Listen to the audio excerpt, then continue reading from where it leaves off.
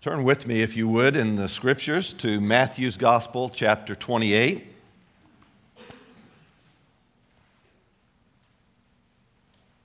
Matthew chapter 28. Now you're probably thinking, is it obligatory that every missionary has to preach on Matthew 28? Well, I have preached it a bunch, and I've preached it in a lot of different ways. I'm going to preach it a little differently tonight than I have at many other times. Okay, let's begin. Matthew 28, verse 16.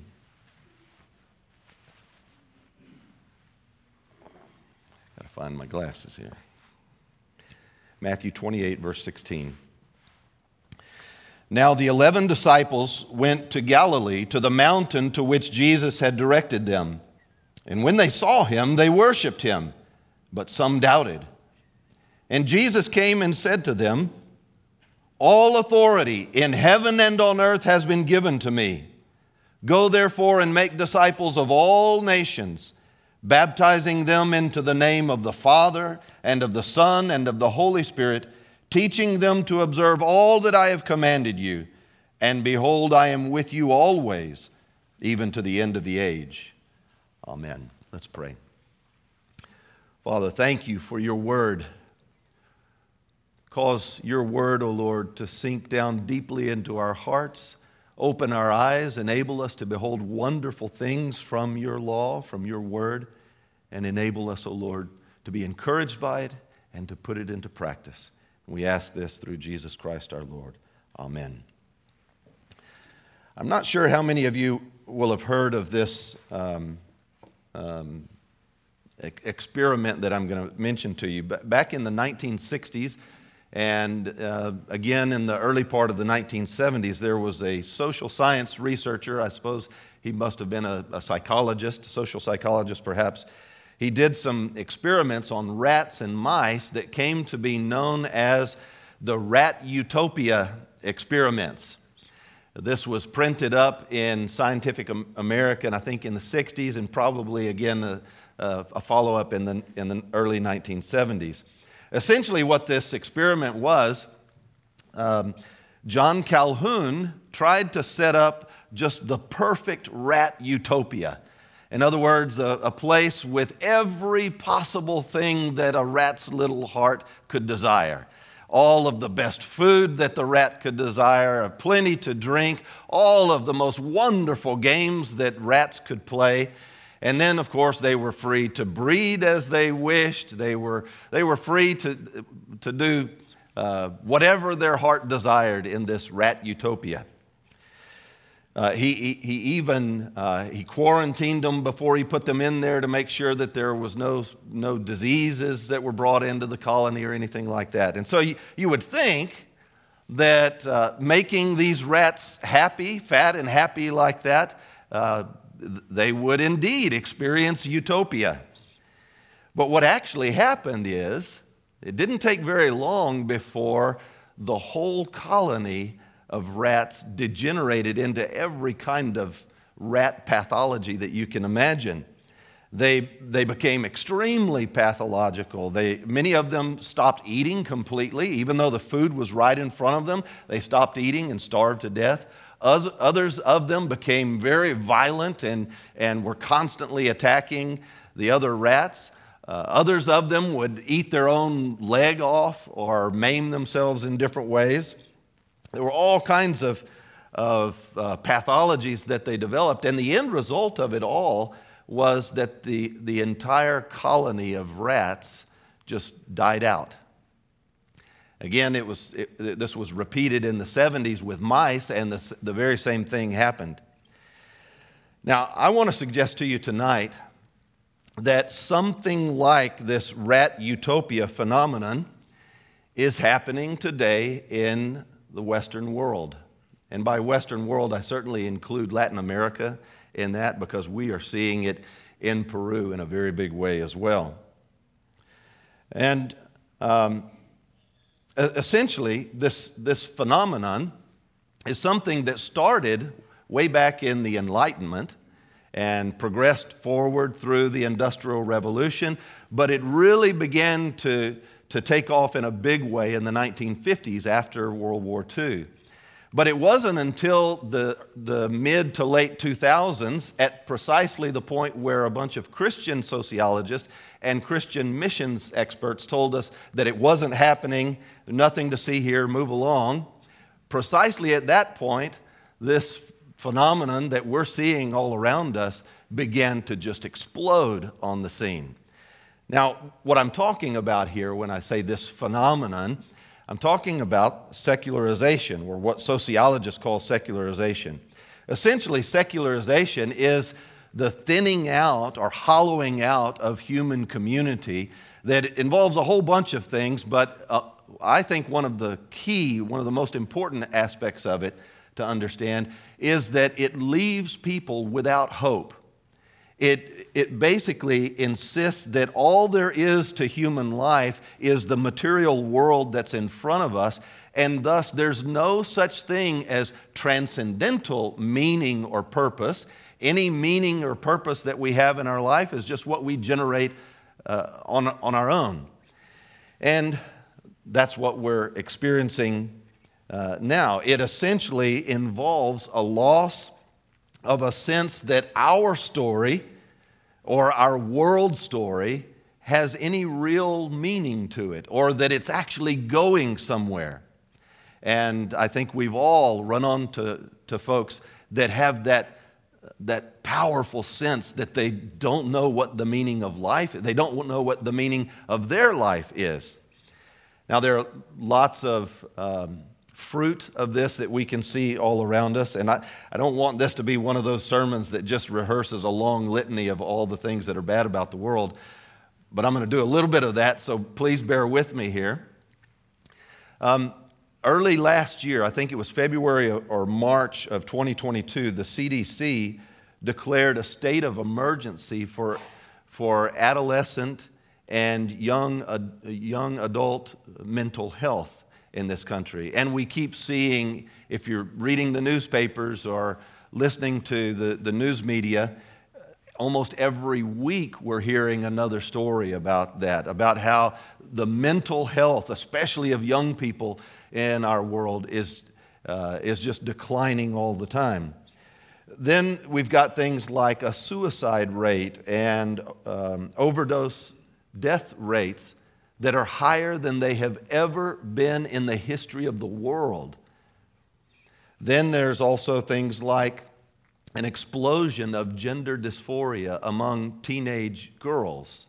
Now, just a little parenthesis here. Gender dysphoria is, you probably know this, but it's basically the idea that one feels very uncomfortable and ill at ease with the sex or the gender that they were born with, and they come to think that they are actually the opposite gender.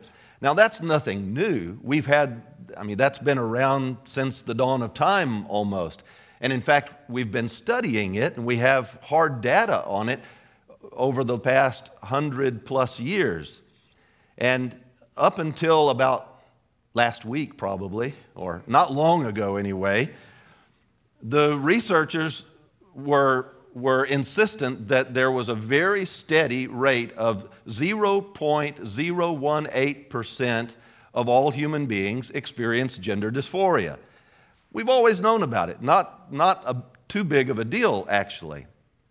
But what we're experiencing now is very different. It's different because always before, about 99% of all of those people who experienced it were males.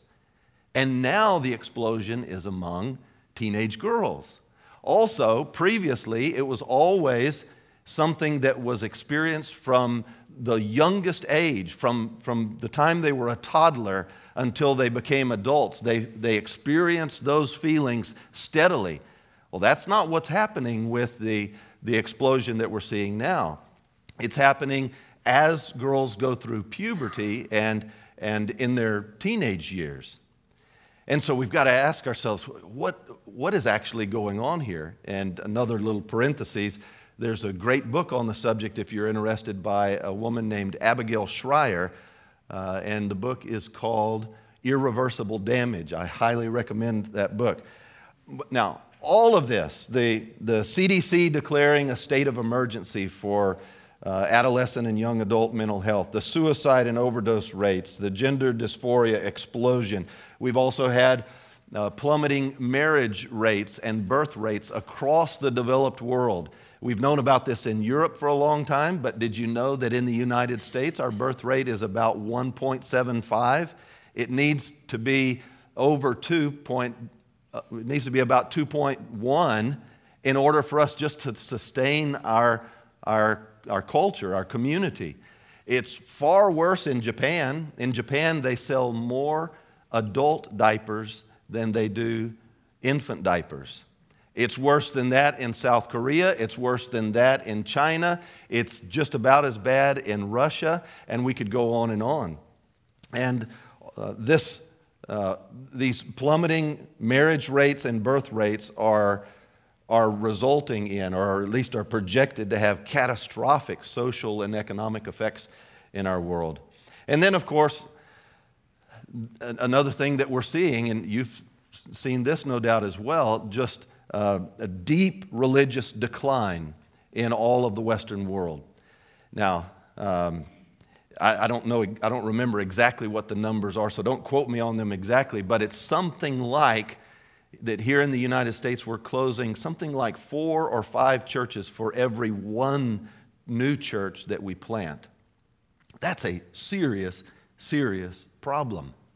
And as I get around visiting churches when I'm back in the States, it looks to me like we have an impending demographic implosion among evangelical churches. All of those things are the fruits of secularization. Let me give a definition. This is a real technical definition of secularization. Secularization is a psychological parasite that bores a hole in your skull and eats your brain. But it doesn't eat your whole brain. It eats only the part of your brain, or we could say your soul, that is able to project into the future, to look into the future and lay hold of purpose and meaning. It's the part of your soul that is able to have hope in the future. And that's what secularization steals from us. And that's why we're experiencing all of these crazy things that we're experiencing. Now, maybe you're saying, well, preacher, no need to get all hysterical about it. You're just worked up about this because you're a preacher and a missionary. Well, it's true. I am a preacher and a missionary, and I don't like to see the church decline, and I don't like to see people dying without Christ in the world. So that's true. But I'm also concerned about it as a human being because all of this presages great human suffering in the world. So this is a big deal, whether one approaches it as a Christian or from some other religion or as a completely secular person. This is a big deal. But there's hope. There's good news. In the passage that we just read, the Lord Jesus gives us hope. In this passage, Jesus is calling his apostles, his church, and he's calling us to become part of a great epic saga. Think of something like Lord of the Rings, but in this one, Jesus is the hero. So he's calling us to be part of a great epic saga that promises great hardships and great struggles and great difficulties and trials and tribulations and epic battles as well. But it also promises freedom, satisfaction, and exquisite eternal joy in Christ Jesus. That's the good news. Jesus is calling us to experience his salvation and then to join his team that is carrying that salvation to the world. So let's take a look at our passage here and think about this. Hopefully I can explain this coherently. I teach one of the courses that I teach in Peru is the Gospels course, and Matthew is my favorite. I love Matthew. Matthew is just an exquisite piece of literary artistry. The way Matthew just weaves the Old Testament in all kinds of bits and pieces of the Old Testament and Old Testament stories, he just weaves it through the warp and woof of the whole gospel. And just to give some of the context here for our passage, remember, this isn't the only baptism passage in the Gospel of Matthew. There is one other one that's very important. This is where we're called upon to go proclaim the gospel to the nations and baptize and teach the nations. But in the earlier baptism passage, back in chapter 3, that's Jesus' baptism. And we don't have time to go into all the details, but essentially when Jesus is baptized in chapter 3, remember the story. The Father speaks from heaven, the Son is standing in the water, and the Holy Spirit descends in the form of a dove. And then we hear the voice from heaven who says, "This is my Son, my beloved, in whom I am well pleased." Now, what happens in the baptism, and this is what I don't have time to go into all the details on, but essentially Jesus' baptism is his anointing as prophet. He's kind of juxtaposed with John the Baptist here. It's his anointing as king. He's not yet crowned as king, but he's anointed as king here. And there's an allusion in that saying, "This is my beloved Son." That's almost a direct quote from Psalm 2, which is about the kingship of Jesus. And then the third thing to notice about his baptism is it's his ordination. There are all kinds of little details in the story that link it back to the ordination ritual of the priest in the Old Testament. And so Jesus is anointed as prophet, he's anointed as king, he's ordained as priest. He's the new priesthood for God's people.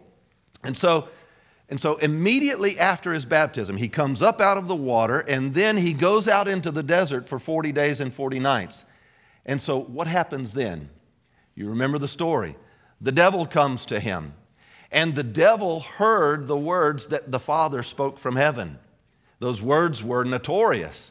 They're alluded to later in the gospel as well. But the devil comes to Jesus and says, "If you're really God's Son," remember the voice said, "This is my beloved Son." So the devil says, "Well, if you're really God's Son, then command these stones to be made bread. If you're really God's Son, then cast yourself off the pinnacle of the temple." And then the third of these temptations is where he's no longer actually challenging Jesus' sonship, but he's alluding back to the promise from Psalm 2. It's a little bit complicated, so put your thinking caps on and follow me here. In Psalm 2, when the Father says, "You are my Son, this day have I begotten you. Ask of me, and I will give you the nations as your inheritance, and the ends of the earth as your possession." So Satan, in the first two temptations, he seizes on the question of sonship, and the third temptation, he seizes on this promise, the Father's promise to give his Son all of the nations as his inheritance. And essentially, Satan comes to Jesus and says, "Yeah, some father he is. He says he loves you, but he's telling you that you can't have these nations unless you go to the cross." What kind of love is that? What kind of a father would say, "I'll give you your inheritance, but you've got to die a miserable death on a Roman cross first"? Satan says, "Come with me. Worship me, and I will give you all the kingdoms of the earth the easy way. You won't have to go to the cross. You won't have to suffer. Just worship me, and they'll all be yours." Jesus, of course, resists that and says, "Get away from me, Satan." And then, like Luke says in his gospel, Jesus set his face like a flint to go to Jerusalem. In other words, all the rest of Jesus' ministry is this was the springboard for all of the rest of Jesus' ministry. Not only was it his ordination, his anointing, but also it was this moment in Jesus' ministry, the beginning of his ministry, that solidified for him, that emphasized to him his identity as God's beloved Son, in whom he was well pleased, and as the one who had a great mission to perform. He's the hero in God's epic saga of how the nations will be restored, the nations will be renewed, the nations will be won. And so all of the rest of Jesus' ministry, what was it that made him so resilient and so courageous and so bold, even when he's in the Garden of Gethsemane and he's under such intense pressure and he's sweating, as it were, great drops of blood, and yet nevertheless he stays true to the course and he goes to the cross? What enabled him to be, if I can say it this way, psychologically resilient for that? It was that he had a rock-solid sense of his identity and his mission. And then, of course, he gets to, in chapter 26 and 27, we have his trial, his crucifixion. And then, on the other side of the crucifixion, in our chapter here, chapter 28, is the chapter of the resurrection. He died, but the Lord, his Father, raised him from the dead 3 days later. And now Jesus stands before his disciples and says, all authority on heaven and on earth has been given to me. Notice he's not talking about his authority as God. He is God, but he's talking about his authority as the new Adam in God's new creation. We'll come back to that point in a moment. He says, all authority has been given to me. Just now, on the basis of my resurrection, all authority has been given to me. Go, therefore. I hold title to these nations now. I got them the right way. I hold title to the nations, and I'm charging you to go forth with me to lay claim to these nations and to receive them and to baptize them and teach them all that I've commanded. Now, essentially in all of this, Jesus is calling his apostles, and thus he's calling his church and he's calling us to join in this special heroic mission that would complete and bring to fulfillment and resolution all of the great stories of the Old Testament. All of them are coming together. It's as if we could say that the great epic saga is the story about a prince who slays a dragon and rescues a princess and then has a wedding, and then the whole kingdom lives happily ever after. That's not just Prince Charming, that's Jesus' story. And all of the different Old Testament stories fit in different ways in different parts of this. And what we see in our text here, and this is, pardon the long introduction here, the rest of it will go fairly quickly. In this passage, Jesus is drawing on primarily 3 Old Testament stories that if we can grasp those, we get a strong sense, a clear sense of the nature of this mission that he's called us to participate in. And we will find that as we put ourselves, or as we are engrafted into that story and become part of that story, as we teach our children that story and help them to see themselves as part of that story, then we also, and our children also, will develop that same kind of resilience and courage and boldness and conviction to go forth with our mission. So let me mention to you here 3 key stories that if we listen, I always tell my seminary students in Peru that one good way to learn how to read the Bible is to watch the movie Shrek. Now here's what I mean by that. The movie Shrek, as you know, they're just constant allusions to fairy tales and popular culture, popular music, even things out of the news like O.J. Simpson's white Bronco being chased down the highway. All of those kinds of things make their way into Shrek, and you can't fully appreciate the story that's being told if you don't know what those allusions are to. And in the same way, the Bible is like that. It's filled with these allusions back to earlier stories. And to know where the overall story is going, we have to grasp those particular ones. So 3 of them here. First of all, we can see here that if we put our ear down close to the text and listen for the echoes, we can hear a proclamation that Jesus is a new Adam in God's new creation.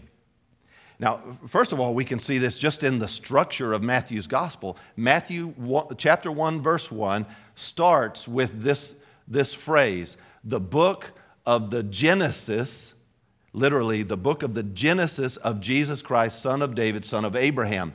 That phrase, the book of the Genesis of, comes straight out of the book of Genesis. The book of Genesis is broken into 10 major sections, and that phrase is the structural element for the book of Genesis. And so Matthew is pulling that phrase out, and he's saying, this story that I'm about to tell you, this story of Jesus of Nazareth, is a story about a new Genesis. It's a new beginning. And then we get to the end of the gospel, and we read where Jesus says, all authority in heaven and on earth has been given to me. Go therefore and make disciples, baptizing, etc. If we listen carefully, we can hear echoes of the story of Adam there. Remember, after God creates Adam and Eve, He gives them what we call the cultural mandate or the dominion mandate. He says, be fruitful and multiply and fill the earth and subdue the earth and have dominion over it. In other words, all of the earth, He is supposed to be the steward of God's earth, but He is also supposed to bring all of God's creation under the lordship of His heavenly Father. And so here, after the resurrection itself, elsewhere in the New Testament, is portrayed as the beginning of God's new creation. It's not that the new creation will begin someday. The new creation already began. That's why Jesus is referred to as the firstborn from the dead, the beginning of the creation of God. He's the beginning of the new creation of God because He's the firstborn from the dead. And so when Jesus makes this claim about Himself, about His authority, and then gives this commission to essentially subdue the nations, bring them to bow the knee to Him, He's alluding back to Genesis chapter 1. So we see, first of all, that this is a story, the Great Commission is a story about a new Adam in God's new creation. Jesus is that new Adam. It's also a story about a new Joshua in the restoration of God's holy sanctuary. Now, first of all, think about the name Joshua and the name Jesus. Jesus is just the Greek form of the Hebrew name Joshua. So we already see just on the surface of it, there's a connection there. But if we go back to Joshua chapter 1, this is shortly after Moses has gathered all of the people on the east side of the Jordan River. He preached the whole book of Deuteronomy to them to prepare them to go in and take possession of their inheritance. And then after Moses dies, Joshua gathers the people together to prepare them to cross the Jordan River and go in and take possession of the land. And God speaks to them through Joshua, and He tells them in the first 9 verses there of chapter 1, He repeats this phrase over and over again, be strong and courageous, be bold and courageous, do not fear, over and over again. In other words, it doesn't matter how tall the giants are, it doesn't matter that the walls of the city are up to heaven, it doesn't matter that you're like little grasshoppers in front of these giants, none of that matters. Be strong and bold and courageous. And what's the reason that He gives them why they can be strong and bold and courageous?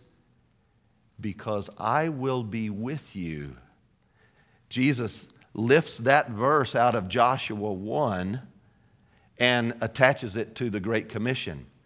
Jesus is claiming to be a new Joshua, and He is claiming to lead then a new a reclaiming of the world so that the whole world then becomes God's holy land. And Jesus Himself is the new Joshua in the restoration of this holy land. There's one other story that we need to see here, and that is that Jesus is also portraying Himself as a new Cyrus and who brings to an end the exile. Now, who was Cyrus? The prophet Isaiah mentions Cyrus 200 years before he was born. He mentions him by name and says Cyrus is the servant of the Lord who will release the captives, set the captives free, and make them return from Babylon. And then, of course, we know the story. Israel, instead of being faithful to the Lord, they worshiped other gods, they worshiped idols, they chased after every other false god except for the true God, with the end result being that after prophet warned them, after Jeremiah pleaded with them with tears over and over again, the people did not turn back. They did not turn away from their evil ways. And so God sent the Babylonians to destroy their city, to destroy the temple, and to carry them away into captivity. Now, in chapter 29 of Jeremiah, he's still in Jerusalem, but he writes a letter to the first group of captives in Babylon. And he says to them, stop thinking about getting out of Babylon. Stop thinking about going back to Jerusalem. It's not time. God wants you to wait. God wants you to be patient. God wants you to just build a house and raise your kids. Keep your head down, maintain a low profile, don't cause any trouble in Babylon. Pray for the peace of Babylon and wait, because it's not time yet. The exile is not over. It's not going to be over for 70 years. Now, what we have here in these words in the Great Commission is a very close echo of the last verse of the last chapter of the last book of the whole Old Testament in Hebrew. Another little parentheses here. The order of the books of the Bible, the Old Testament in Hebrew, it starts with Genesis, but it ends not with Malachi. It ends with 2 Chronicles. And the last verse in the last chapter in the last book of the Old Testament shows us King Cyrus. King Cyrus has just conquered the enemy. Now he tells the captives, now they are free. He has freed them from their enemy who held them captive. And he says, the God of heaven and earth has given all authority to me. Go, therefore, go back to Jerusalem, build my city, build my temple. Jesus is intentionally giving us an echo of that charge.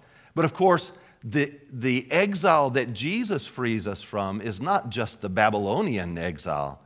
Rather, it's the exile of the whole human race from the Garden of Eden.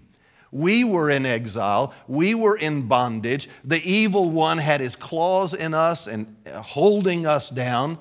But Jesus has conquered the evil one. He has released the captives. And he says the opposite of what Jeremiah said in his letter in chapter 29. He says, now the exile is done. Now your suffering is over. You are free. Now go and build my city and build my holy temple. And of course, the New Testament tells us that the church is that city and that temple that we're building throughout the whole earth. So, Jesus is the new Adam in God's new creation. Jesus is the new Joshua for the restoration of the whole world as God's holy sanctuary. And Jesus is the new Cyrus who brings an end to the exile and sets the captives free.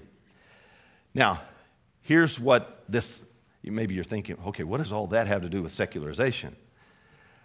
Well, let's see if I can land this plane now. Our baptism, if we belong to Jesus, our baptism is what engrafts us into his baptism.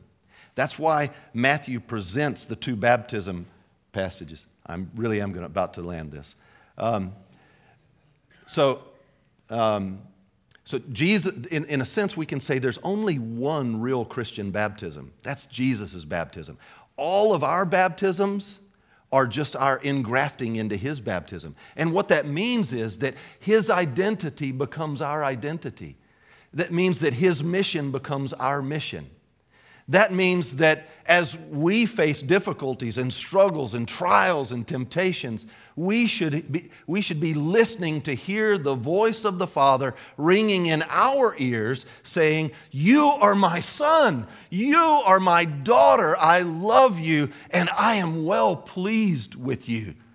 That's something that we should be hearing, ringing in our ears every day.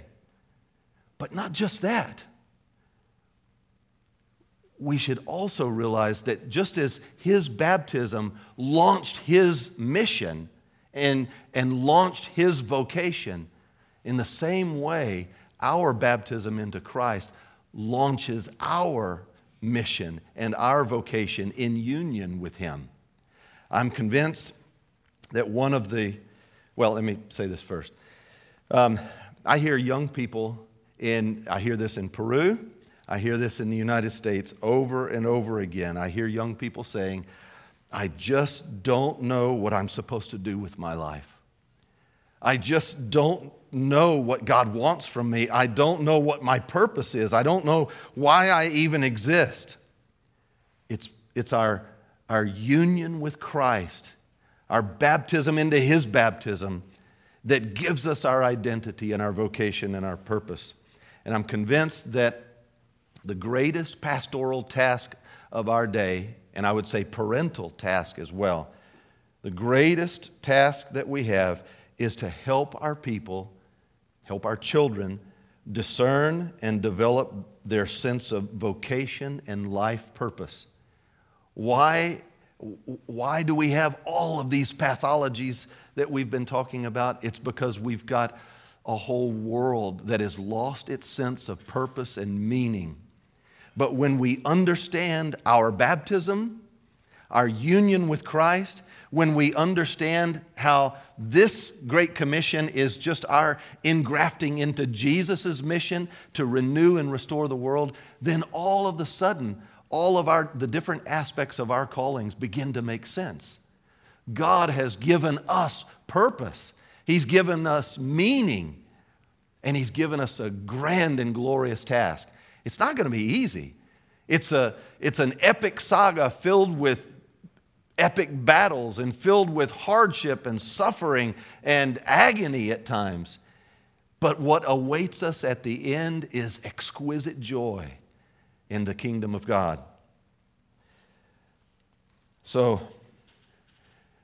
what does that mean for Pear Orchard Presbyterian Church? I have to say, I absolutely love the vision that this church has for missions, and I love your vision for Christian education. And I'm convinced that those are not two separate things, especially in our day. A big part of what I'm trying to get at here is that in our day, we have to develop very intentional Christian communities who understand clearly who they are and what their calling is, what their mission is. And part of that is actively developing things like a Christian school for our kids. But a big part of it as well is learning how to inhabit these grand, epic stories, these heroic stories, learning how we become a part of that whole story, because that's what will give us a sense of purpose, of clarity, a sense of confidence and boldness in the face of whatever danger, in the face of whatever difficulty and trial. It's that, knowing that we're a part of that story and that mission, and we're following a grand and glorious and amazing Savior, that will remind us that we can't fail. We're following Him, and we can't fail. Let's pray. Holy Father, thank you for including us in this amazing, unbelievable mission to participate with the new Adam in the development of the new creation, to participate with the new Joshua in reclaiming this earth for your name, and participating with the new Cyrus, the greater Cyrus, as we go back from exile and begin to rebuild the city of God. Lord, give us clarity on these things. Help us to communicate these things to our children, to build the kind of community that the world will look on and say, that's what I want to be a part of. Help us, O Lord. We pray all this in Jesus' name. Amen.